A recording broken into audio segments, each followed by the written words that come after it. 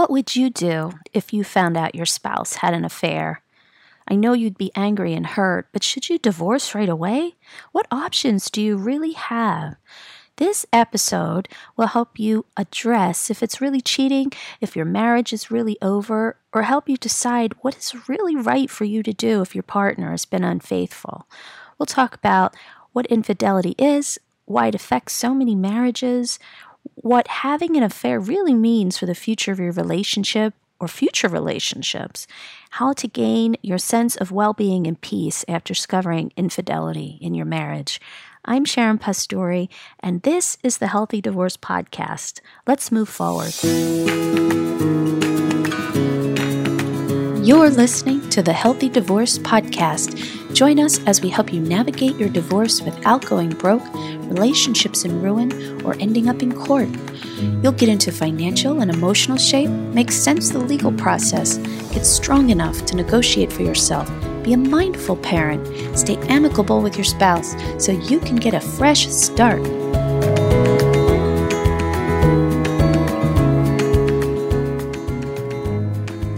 Please welcome your host for this episode, Adina Laver, founder of Courage to Be Curious and formerly Divorce Essentials.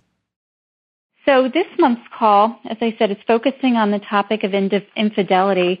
And if you haven't had a chance yet to read it in the follow-up email to this, Sharon can send another link to a blog article that we've put out. But statistics are very high in terms of, and we're going to hear more about this, in terms of the number of marriages that at some point cope with either emotional or physical infidelity, and we'll talk a little bit more about that. And it can really create a great rift in trust in a relationship. And so we wanted to be able to really bring this to the surface today, have a little bit of sharing of information, some background about it, and coping mechanisms when this is something that arises. And we have today a guest with us who I'm really excited to have on. Her name is Judy Rader. She's a licensed marriage and family therapist with over 15 years of experience working with families, and her specialty area is really in helping couples and individuals work through issues like infidelity, communication, conflict resolution, and also relationship enhancement. And she also has expertise in parenting issues from working with young children through adolescence.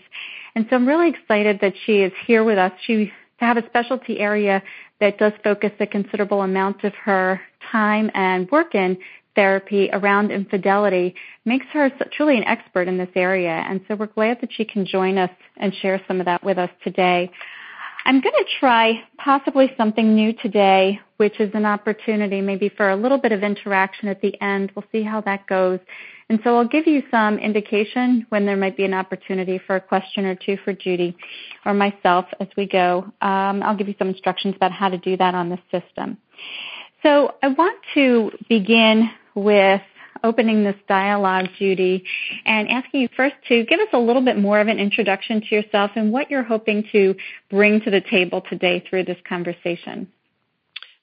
Well, you really covered my background quite well. I have been working in the field for over 15 years, as you said, and maybe 7 or 8 years ago, I kind of got pulled into the infidelity work just because I started to get a lot of clients coming to me that were having all different kinds of infidelity issues coming up. So just realized it had to be part of my focus.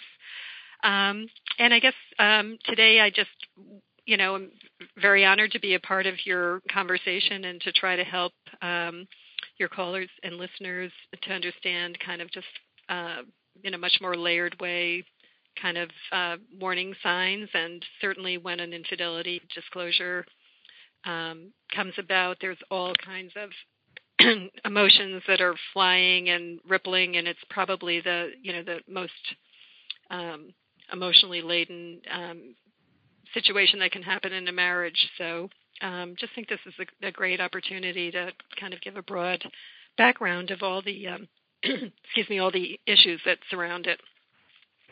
Great, and that's exactly what we're going to do. So, Judy, let's launch right in. And the place I want to begin is really to begin by defining what we mean, because infidelity we may have some traditional notions of what that means, but it's really become a topic that refers, as you said, it's multi-layered. It refers to a number of different things.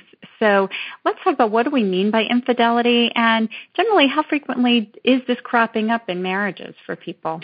Okay, so traditionally, you're right. Traditionally, many have thought of infidelity simply in terms of physical infidelity, having a physical or sexual relationship with someone outside your marriage or dating relationship.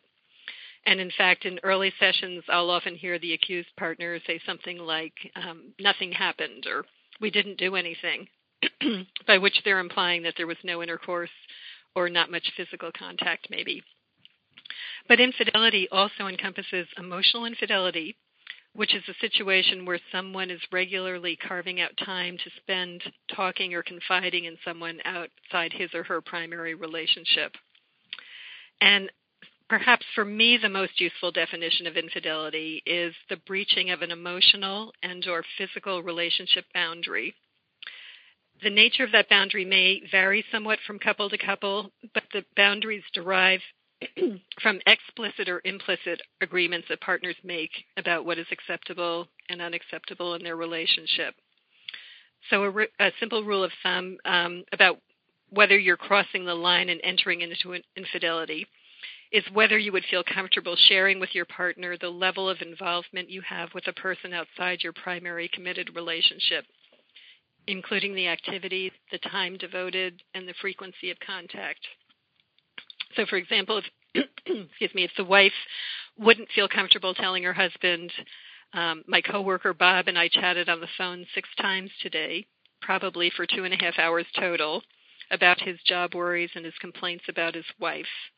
If she wouldn't feel comfortable being upfront with her husband about that level of involvement with her coworker, then we'd consider that she was involved in an emotional affair.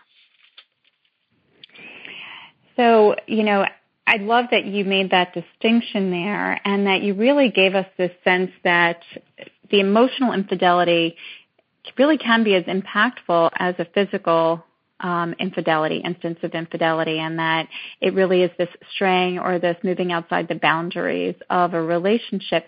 One of the things that we also introduced in the blog article was the idea of virtual infidelity, which seems like it's a subcategory of really that emotional infidelity, that you may not be face to face with a person or even on the telephone, but maybe on the internet as well, and maybe there's a whole variety, whether it be Skype or through chat rooms or through other kinds of virtual medium, where we can also be having an emotional connection to somebody other than the primary partner.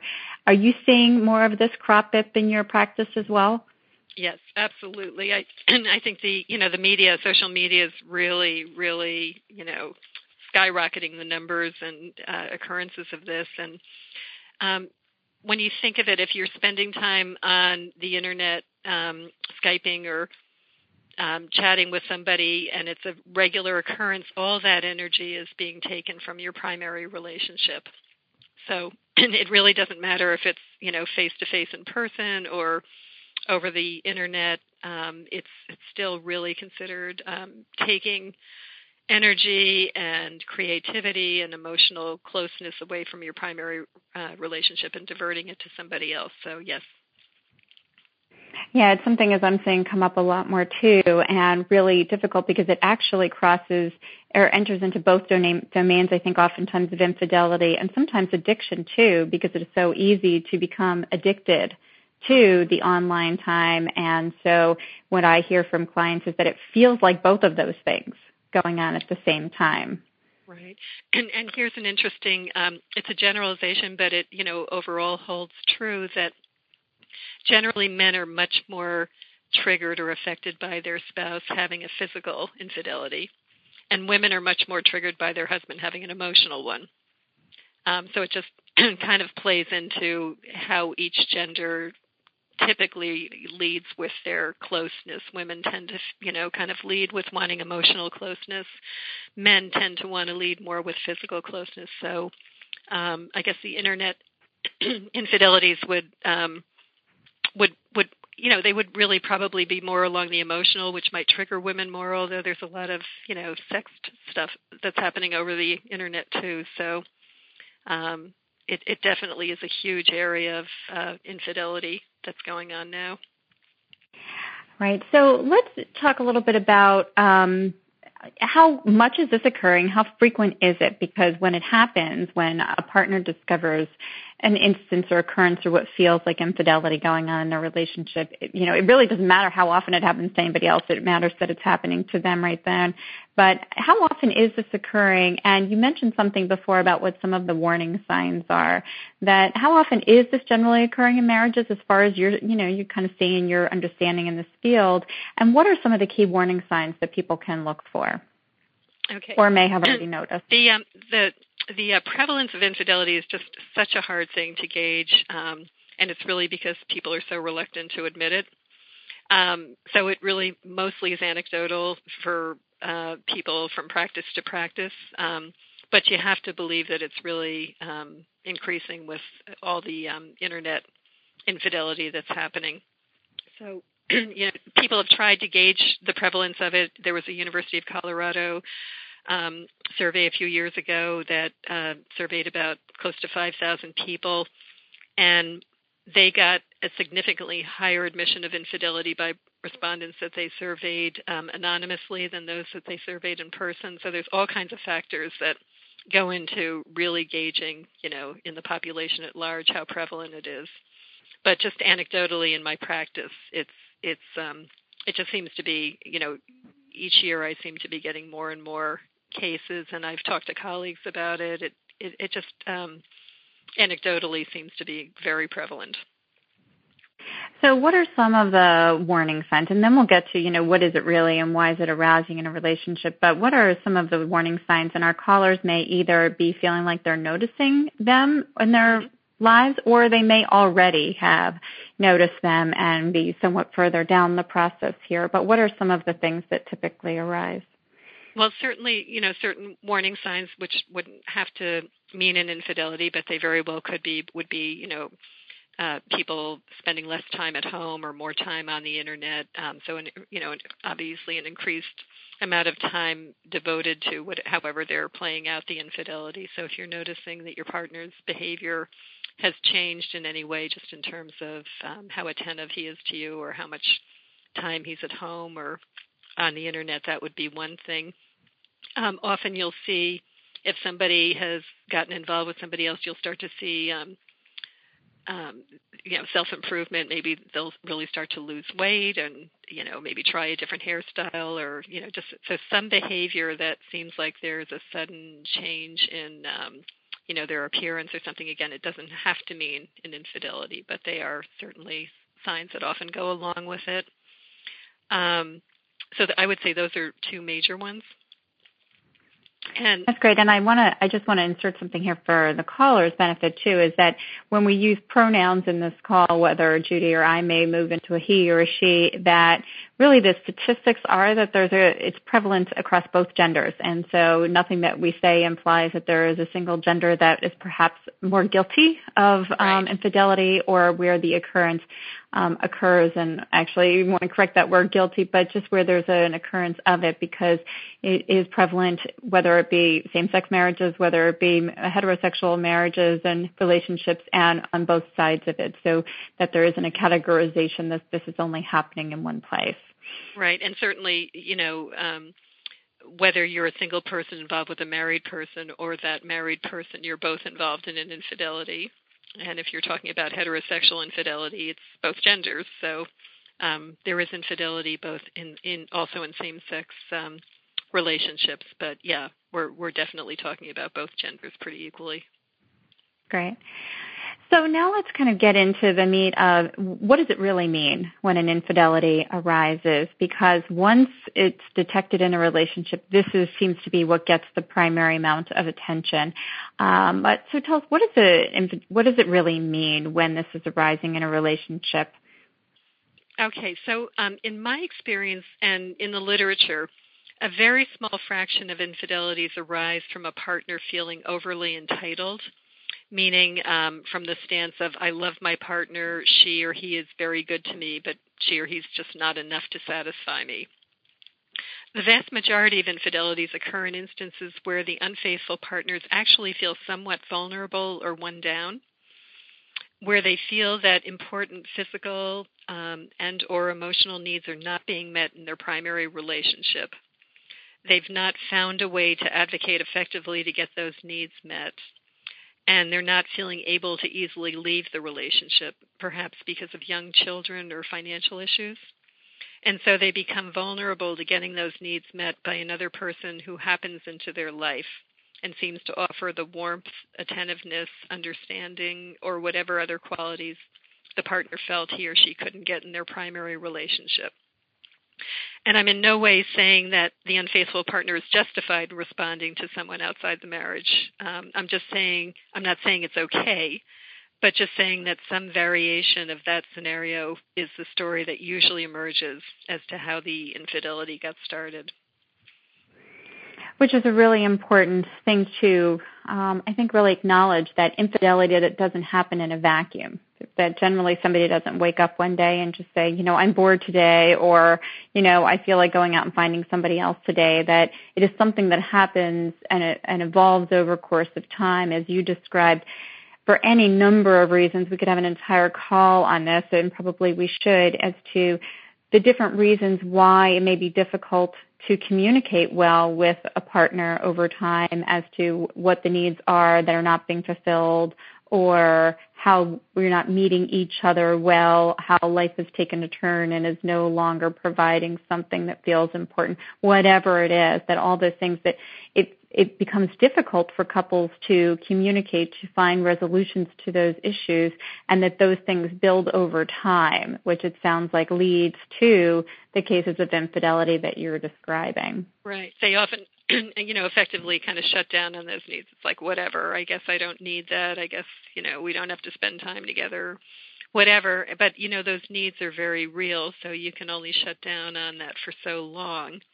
And then if somebody enters into your life that suddenly confronts you with that warmth or that attention, it's like, it just kind of blows up. It's like, I've been missing that. So, it's usually that somebody's not going out looking for an unfaithful partner. It's that they're very vulnerable, having shut down on a lot of important needs, and then somebody happens into their life that, feels attracted to them or something, and is kind and warm or whatever, and it's kind of a step-by-step slippery slope. Right. And so what are then, when it happens, it of course is going to produce a reaction in a relationship. When it's discovered, it's going to produce a reaction in a relationship. And the discovery, I imagine, can come any number of ways, discovering emails, picking up phone calls, messages, just, asking about time spent in other places, those kinds of things. The discovery can happen in any number of ways. And then what happens once that discovery is made? What are some of the reactions that people have? Okay, so the most common reaction to the disclosure of a partner's infidelity or the discovery is post-traumatic stress, meaning that the injured partner experiences some combination of flashbacks or intrusive thoughts, hypervigilance, racing thoughts, intense anxiety, and lots of difficulty eating, sleeping, focusing. Simply driving by a motel, whether or not the injured party knows for a fact that their unfaithful partner had sex with another in a motel, might trigger, extreme anxiety.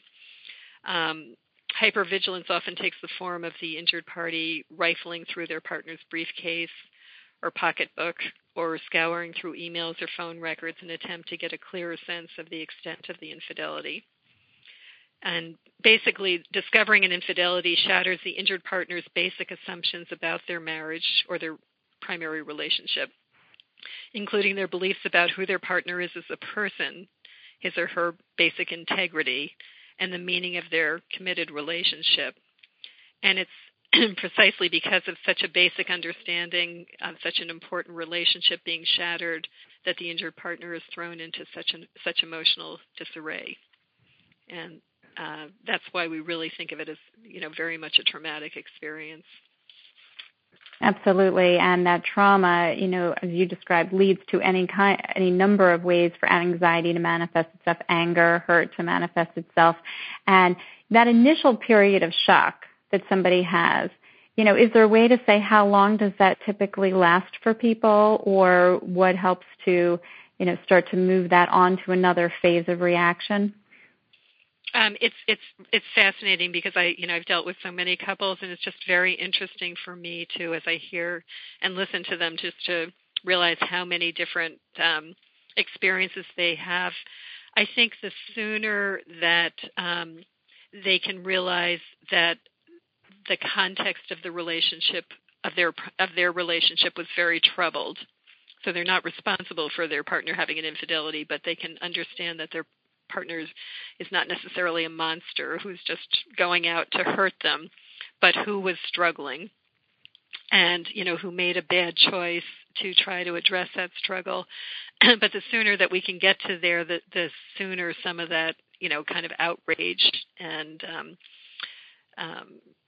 just emotions flying all over the place, the sooner that settles down. We're actually trying to get out of the right brain amygdala into the left brain that is kind of the smart brain that's willing to piece together a story and try to make sense of this. Some partners just really spend weeks and weeks just kind of venting, how could you do this? And, I can't believe you did this. And they're kind of they kind of stay in that outrage, and other partners can move a little bit more quickly to, I hate it, but I guess I can understand how it could have happened. And that's a lot of what the work of the therapy is, to try to move from kind of that raw emotion into an understanding, not necessarily saying it's okay, but just understanding, how it could happen and trying to work through that. Yeah, and we're going to move into, what options are there. And before we do, I just want to say, I want to speak for people who may be on the call who, may be thinking, you're kidding, right? That it really does feel like a monster has betrayed them, or it really does feel like there isn't any forgiveness possible, or even understanding possible, like let alone forgiveness. Let's not even go there. But there's been so much hurt, there's been so much, and that there is a lot of hurt. There is a lot of pain that's in this process. And, that it just really, those feelings are really absolutely normal and absolutely to be expected. And, for us to really just acknowledging here, as you've done, and just to continue that, to say these are absolutely real. There's so much hurt in there that it makes perfect sense to be having that reaction. And that the goal in our conversation is to think about, what is the whole trajectory of this in order to be able to help couples and help an injured party to be able to move from a place where they are maybe consumed by anger and hurt into something else. Right, exactly, right. Just by the very nature of a betrayal, that absolutely throws people into those emotions that are very, very legitimate. There were always other options, and if you went behind my back and you, broke a vow, obviously anger and extreme hurt and anger are completely understandable. So, given that we've sort of set that stage here, is, what are the options? So people are faced with this, and it's not true. We know that every marriage where there's been an infidelity ends in divorce. So, once it's been discovered, once it's been named, what are the options that couples have from that point? Right. So one option, of course, is always to end the relationship immediately, and some people, do that. But the best option is usually to not decide to act on that too quickly, but rather to get into couples therapy and begin to process emotions, to get questions answered for the injured party, and then to decide, once the rawness of emotions has dissipated a bit, whether you want to work through the pain of the betrayal with your partner. And, of course, your partner also must be willing to do that. Sometimes the offending partner wants to leave the relationship, so there's a lot to be sorted through. But if partners choose to work through the betrayal, it's important that the therapist help them to strengthen their connectedness of the relationship, essentially helping them to affair-proof the relationship for the future. excuse me, and this includes, among other things, teaching effective communication skills, conflict resolution skills, helping them learn to advocate more assertively for unmet needs and to raise gripes about relationships more constructively. So I want to ask you this question. As you said that, the preferred option may be to pursue something to start to cope with and deal with what's happened and not to necessarily split right away. And I certainly want to chime in here as a divorce coach about this as well. But from your vantage point, what's the reason that perhaps moving right into a divorce very quickly may not be the best option for many people? I think, again, because you're really working out of just raw emotions, it's more, reactivity. I hate this. It can often be, it's just not your thoughtful self. And I just think over time, as emotions settle and as you begin to get a fuller story again, which would never condone the action, but might just provide some understanding of the vulnerability of your partner. Oftentimes people will regret that they didn't, work harder to hold on to the goodness in the marriage. The other really interesting thing is that if people go through infidelity repair work with a good therapist, they're often much closer at the other end. It's hard for me to tell them that early in the process, but in so many ways, it's very hard to, hear this if anyone that's listening is at all involved right now, but it can sometimes be a blessing in disguise because going through the work, the partner that injured, the offending partner is working really hard to answer all the questions. He or she is experiencing a lot of shame and remorse, which can be very healing to the injured partner. And as they're beginning to do that work, they're really working as a team. So there's much more of a sense of togetherness. And then again, the next job is to really kind of maintain that and keep that going. So you often come out of this at the other end much more connected and, much more of a team.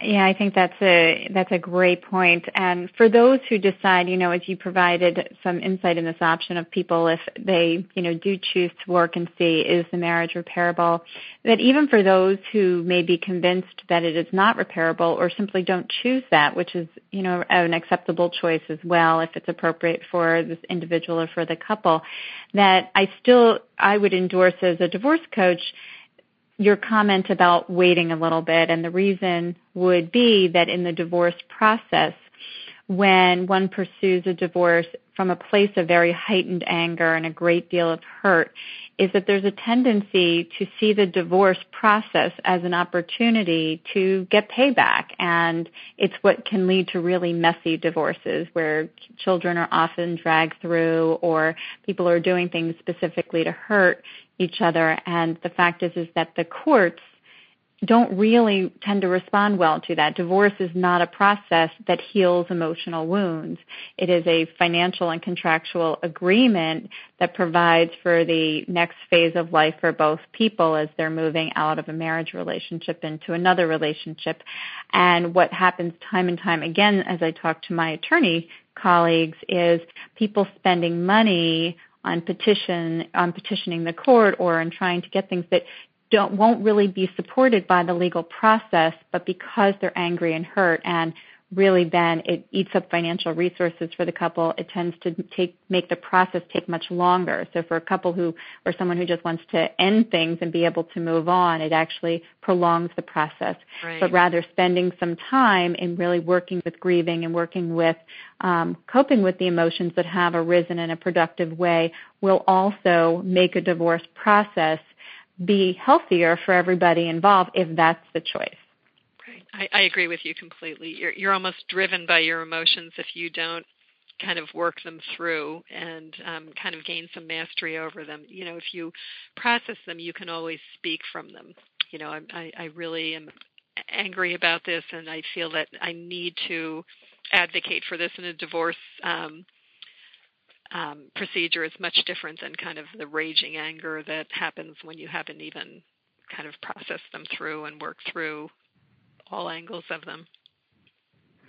And, the things that you've described are really exactly true for people, and both as a therapist, in the side of you're working with people through their emotions, perhaps working on with the couple, and as a divorce coach, I know working with individuals who are going through this, that spending that time really helps to shift the focus from that anger and hurt into the healing, and as you said, the restoration possibly, but if not the restoration of the marriage, the restoration of the individual, because Right. both the offending party and the hurt party have lost part of themselves. They've really been damaged and wounded, and being able to restore and bring them back to a place of strength is important for both people and a family to be able to move forward, whether they're going to be moving together as a married couple with a family, or separate individuals, and if there's children involved or other family members, for people to be able to move forward in a healthy way. And so getting those supports can be really critical. Let me ask you, in terms of the marriages that do recover and rebuild, it sounds like it would really be a very involved process and involve a lot of commitment. So how does that happen? What is it that both people really are committing to do, and what would bring a couple to actually make that choice to try to repair their marriage after something like this has occurred? Okay, well, just in general, there's a greater chance that the marriage will recover from an infidelity if the affair were shorter rather than longer in duration, because there's something that can really be so, upsetting and triggering to a partner who knows that their unfaithful partner sustained it over, long, long periods of time. So that's just a general anecdote. Also, the longer the marital relationship was and the more connected parents felt prior to the infidelity, the likelier partners will recover in general, or might even just choose to work through it. So those are just two general statistics. But also how effectively the infidelity repair work is done in therapy is a big predictor of outcomes. For example, there's one very important step in infidelity recovery is the injured partner's ability to get all of his or her many, many questions answered following the disclosure. And many might wonder why it would be beneficial for the injured partner to find out exactly how many times his partner had sex during the affair, for example. But our nervous systems actually have less difficulty processing troubling information, for example, the number of times your partner had sex, than remaining in a perpetual state of not knowing what's what. Hence the injured party's seemingly obsessive quest to relieve that state of not knowing. And so a lot of therapy is the therapist helping get whatever those questions are answered, to, again, try to calm the nervous system. When the injured partner finally knows the full extent of what the infidelity was, they also blessedly know what it wasn't. And they now have a certain mastery over this previously emotionally unmanageable information. Their partner is no longer in a one-up position, having more information about the affair than they do, and the grieving process can now truly begin. So, finding a therapist or counselor who can really help them and validate those questions, that those questions are important, and if their partner is giving them answers that don't add up, to really validate that to the partner. Trust and healing can't happen until your partner finally knows that you're both on the same page, that you're both totally willing to be upfront with all facets of information. So it is a process, because in the beginning, the injured partner sometimes doesn't want to give the full story, and it's sometimes for, reasons of not wanting to be shamed anymore, but it's also sometimes out of fear that if they gave more fuller answers, that their partner might, get even more angry and leave. What I've found through all my work is it's really the opposite. Once they finally come clean, the partner may have a little bit more work having to, kind of grieve and work through, much more information. Maybe it started sooner than they thought or something, but once they it really fits, okay, that makes sense. That I thought you were, with her or with him that weekend that we were away on our vacation, once it finally makes sense, I think the relief is that they finally feel that their partner is trustworthy now. Right. One of the things that we didn't talk a lot about before, but I think is an important thing to raise here is, we haven't talked about children in this, and we haven't talked about what happens when either a child is the one who discovers the infidelity, or when, what role children play in this for people. So can you talk a little bit about what happens and how the dynamics are different? Should it be shared with children, meaning dependent children or adult children? What happens if a child is the one who actually makes the discovery or somehow just becomes aware that something is going on? Right. Well, I think in general, you don't want to bring kids into the process. So, sometimes at the very beginning of a discovery, you might hear somebody say, I'm so outraged, your kids I'm going to tell everybody about this, and that's, again, that raw emotion that you ideally don't want to act from that. Excuse me. So if the kids, ideally the kids are, especially if they're young, are going to be left out of it. If the kids are picking up on a lot of tension, I certainly wouldn't give them details of an infidelity, but I might say, Daddy and I are, Mom and I are having problems, but, the reassurance, but we're working on it. You kids can relax and kind of be kids, and, we'll handle it, and certainly keep it as much away from them. If the child does find out, it really depends on the age. It's best not to overwhelm them with information. So I would say, depending on the child's age, if they find out about it, I might talk that over with a therapist, because there's probably, a million different variations on how to handle that. But secrets from children also cause them a lot of tension. So if they somehow found out some information and then details of it are being kept from them, again, they don't know kind of what it is and what it isn't, and that can cause them a lot of anxiety. So I think if they found out about it and they're pretty young and you're not sure how to proceed, I would run that by a trusted therapist. Right, which seems like a good idea. Even, I know in cases where there might be teenage children and things like that are old enough to understand some things, but not the complexity necessarily of full relationships, but really recognizing that kids will need support as well, and not to, as you said, overwhelm with information or details. And I also know it can be really difficult when a partner's feeling really angry or hurt, and they don't want this hurt for their child and their children, and they don't want their children with that partner, perhaps, because they don't trust them at the time. And all these things can lead to disclosures, but really for children, less information or taking great care with what information is disclosed and how children are talked to about it if they have any information at all, or they're sensing that discomfort, is a really important thing to take great care around and to get some support from a professional around. And also really important also to think early on about how much you're going to spread it around with friends. If you have a trusted friend that you want to confide in, that's one thing. But if you're kind of out of revenge, everyone's going to know about this, it's going to get back to the kids or the gossip or, just information travels. So, again, that's why it's so important in the beginning of this to try to kind of take a deep breath in the long view. I know it's not easy, but to try to, work through with a therapist or, some really trusted friend, just to kind of work through your emotions so they're not driving a kind of erratic, rash decisions about, who to share this info with. Right. So I want to ask kind of one last question as we're, coming close to the end of our time here. But, one of the things that really comes up a lot is, one, how does anybody recover from the shame? Again, whether you were the injured party or you were the offending party, but even in addition to the shame, the trust.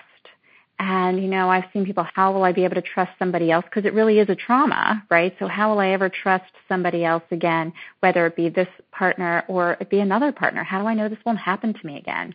So how do people navigate through that challenge of of overcoming the shame and the willingness to ever be trusting again?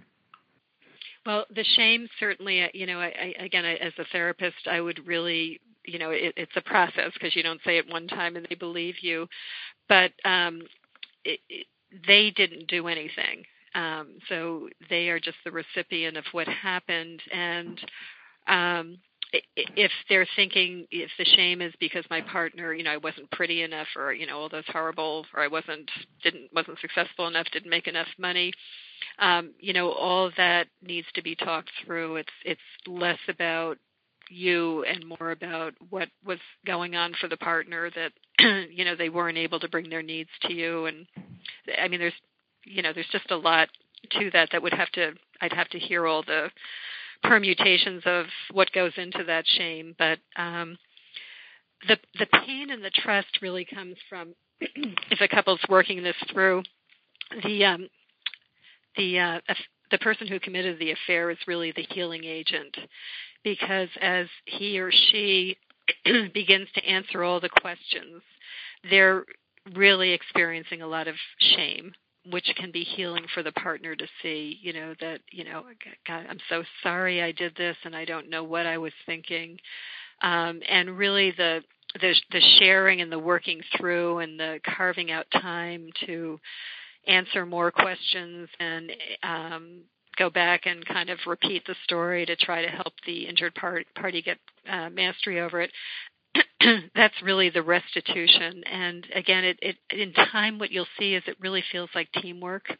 And I'm really helping the person who had the affair to, like I'll often say to them, I think it's going to be really important to you each day to go to your partner and ask them how are they doing with the infidelity today, kind of what's coming up, what kind of post-traumatic thoughts are coming up, and do they want to carve out some time to share them with you, so that you can help them answer more questions, gain, a little bit more mastery over this.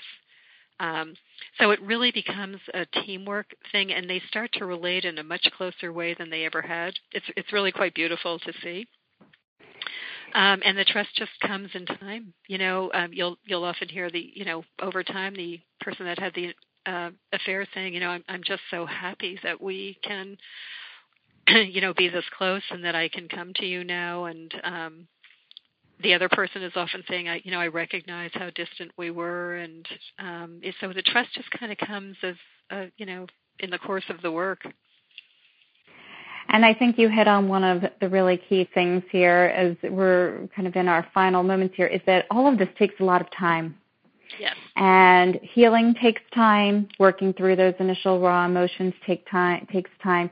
Thinking about what you really want for your future and making decisions not from a place of intense emotion, but really that takes your entire life, your family's entire life, your future into perspective. It all takes time. And of course, when that hurt is first felt, it creates the need for some kind of an immediate reaction, an immediate dealing. And working one's way through this, working a couple's way through this, a family's way through this takes time. And for people to be willing and able to give themselves and their families the gift of time to make the decision that's right for them, to make the decision, and whether that means working and restoring, or whether that means bringing a separation to an ending to that marriage to allow new things in the future, but to give oneself and a family the gift of time to take it slow and to not make major decisions from heightened places of emotion. Right, exactly. So, again, that's why it's really very important to get into therapy with somebody who's kind of experienced it and can normalize that and can validate that, I know you want it to be solved now, and I understand that you want revenge right now, and that's all very normal. And let's see if we can slow it down, because I've got the long view will tell you, that I know you'll be much, much more relieved if you don't, act in the moment. So it's just kind of normalizing the process. You're absolutely right, helping them to understand that it does have to take time, but they'll come out much more, much stronger and more certain of their decisions.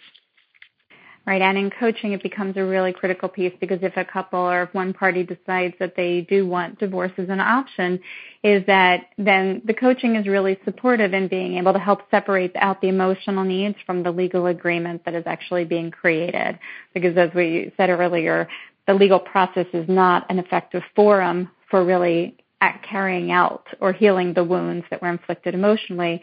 And that process is really designed to support help coping with both pieces, navigating the legal process, while also supporting the emotional needs that somebody has as they're going through, to keep them separate enough so that they're not interfering with one another, and that the resolution on the end brings the best possible outcome for everybody involved. And so that kind of professional support in whichever direction a couple is choosing can really make the difference as to what the outcome will be, both for individuals and their ability to move on afterwards, and for the health of a family in moving on afterwards. So I think, Judy, I'm so grateful for the fact that we were able to have this conversation and be able to share this, and hopefully bring people some both information and insight into the process, and an opportunity to think about, what they really want for themselves in here. And given all the information we covered, I was thinking we might open up for questions. I don't think we're going to be able to do that, but I do want people to know how to reach you after this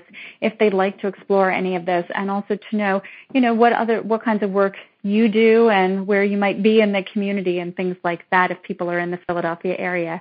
So tell us a little bit how people can reach you if they're interested in connecting with you after this call, and where they might find you around town. Okay, well, thank you for that opportunity. I'm in Bryn Mawr at the Rosemont Plaza, 1062 Lancaster Avenue. I have a webpage, which is Judy Rader, JUDYRADER.com, and I actually have an infidelity article written there that I think is a takeoff, or yours is a takeoff, the one that you supplied on that. I'm actually going to be teaching at the Mainline School Night in a couple of weeks, a 2-week, so 2 Tuesdays in a row, couple communication and conflict resolution workshop, which is always actually a lot of fun. But that is actually speaking to this issue of, how we often shut down on our needs and don't advocate effectively for unmet needs or share gripes effectively. So it sounds like it could be heavy, but it's actually a lot of fun. But yeah, just if you go on my website, you'll see articles and a little bit more about me, and get my phone number, and be happy to speak with any of your listeners at any point if they wanted to reach out. And is there, if you were to think about books that might be available, articles or things like that, if people wanted to pick something up by reading, what would you recommend in addition to the article they will find on your website? But are there any resources that you would say these are really helpful to people, and I recommend them a lot, that you would like to share here? Yeah, two of the ones that I think are most useful and pretty well known are After the Affair by Janice Abrams Spring. That's a paperback that's readily available, I'm sure, on Amazon and even in Barnes & Noble. And then Not Just Friends, it's by Shirley Glass, and that's a very, it's a work on infidelity. Great, thanks. And imagine people can find both of those through an Amazon or, any of the booksellers like that. And so that's really helpful to people, helpful to share with people so that people can find out where to go and where to read some more as they're coping with this process. And they're helpful both for, both parties, the injured party and the affair party. So they really treat both ends of it. Oh, that's great. That's great.